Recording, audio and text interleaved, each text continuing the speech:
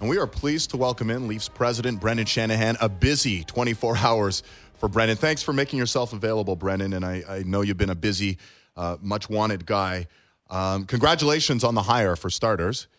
And thanks, guys. I guess the first question is, what advice? We saw this massive news conference welcome in Mike Babcock. If you didn't know he was under the spotlight, he certainly knows now. What advice can you offer him taking on the head coaching job in a city with some of the greatest scrutiny you're going to find in the NHL?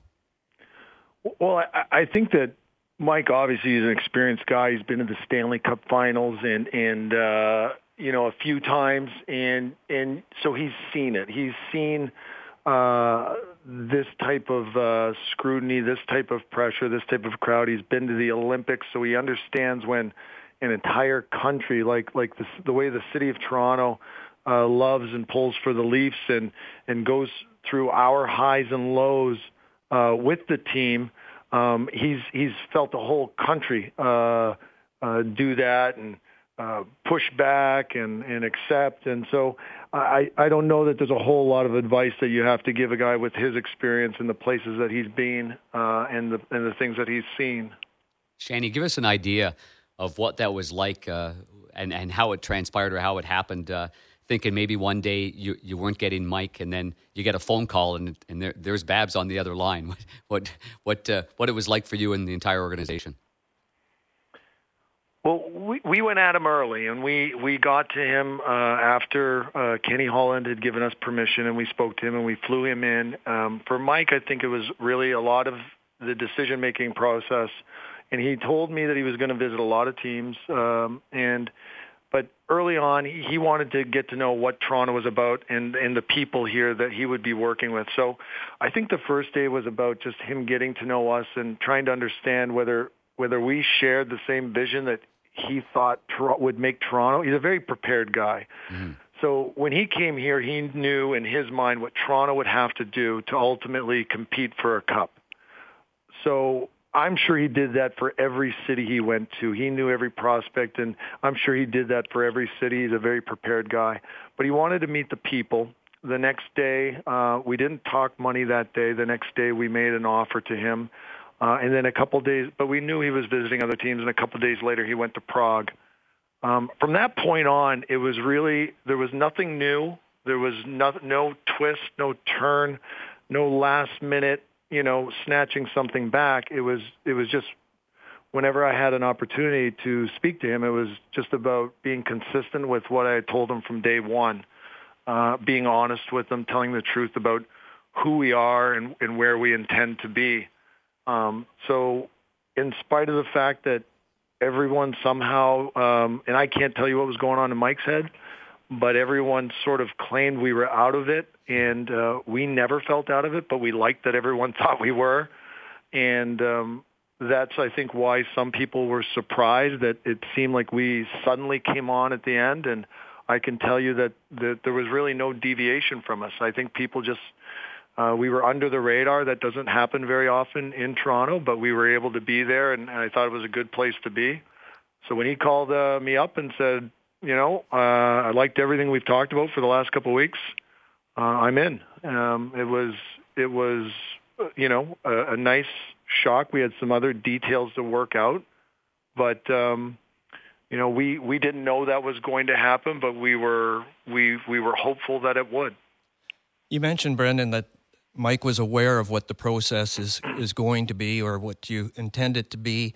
Did it surprise you that the interest was there, given that he's often said that he's an instant gratification guy, and those are his words, that he likes to win, and he likes to win right away? How did you get him to buy in on that level? And does getting a coach of that caliber change your plan at all or accelerate the process? Well, I'll answer the second question first. It doesn't change the plan. It really, like I said, Mike does his homework. As we were outlining the plan, he was outlining the same plan. I'm sure in other cities, when he went to Detroit, it wasn't about building. It was about instant gratification. He came to Detroit, and it was about winning a cup that year. He had that group ready to do it. He knew when he first came here the very first time that he spoke about the same process that we've been speaking about for the last several months. So does it change the plan hiring him? No, it was part of the condition of him coming here. From his point to us was that we would stick with the plan, and I said we're on the same page there. What was your first question again, Scotty? Well, I was just saying, because he's a guy that's always won, and he talked about the instant gratification of how much of a buy-in was it from his perspective, but it was clear that he knew what you were going down the road to and wanted to be a part of it. Well, so I read that stuff too. I've seen that from him. I've played for him. I was a member of his team one year. I understand that, but as I mentioned in the press conference, our first phone call was a very difficult one because I had to tell some very hard truths. And I know that wasn't necessarily consistent with the Mike Babcock instant gratification, and I wasn't sure how he was going to feel about it. But when I sensed that he was interested in being and building something, then I thought we had a chance.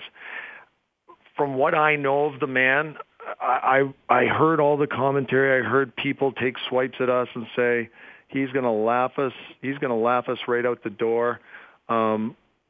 People understood that he had other opportunities with teams that have maybe started their build earlier or further down the road, or winning might come quicker.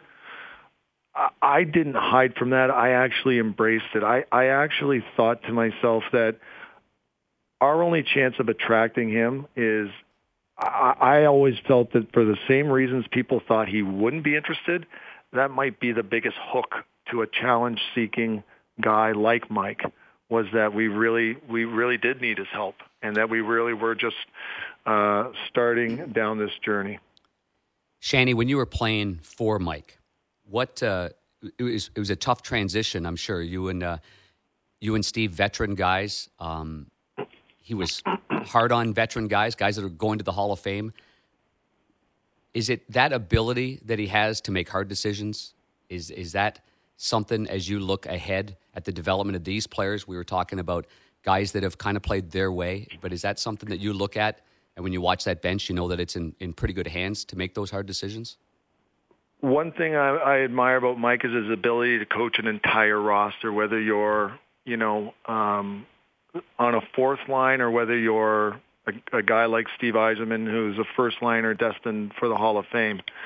I believe a coach has to coach everybody, and I really like coaches that can get the most out of your first line guys, your second, your third, and your fourths.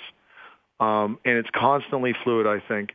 But to me, it can't be understated also, some of the players that Mike has coached, I think he's a teacher. There are players that Mike has coached that did not come up traditionally through high-level rankings, guys who played in the East Coast Hockey League, that Mike was able to teach and get the most out of. So he can coach the star players. He can also coach the role players.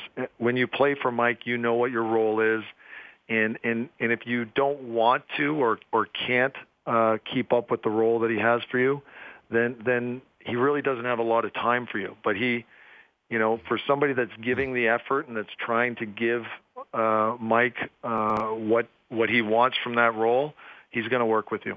We're on the line with Leafs president Brendan Shanahan.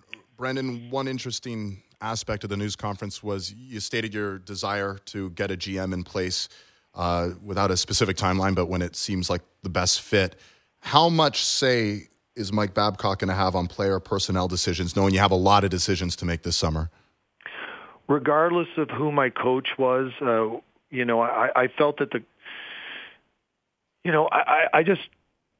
I just tried as best as I could to use common sense, and the coaches were going. They were getting hired, and there was a little bit more time, I felt, with some of the GMs that I was talking to. There were less open GM positions, so there was less competition for us. In the coaching department, there was immediate competition. So I've talked to some general managers who are friends of mine. In a perfect world, do you hire the GM and then the coach? Sure.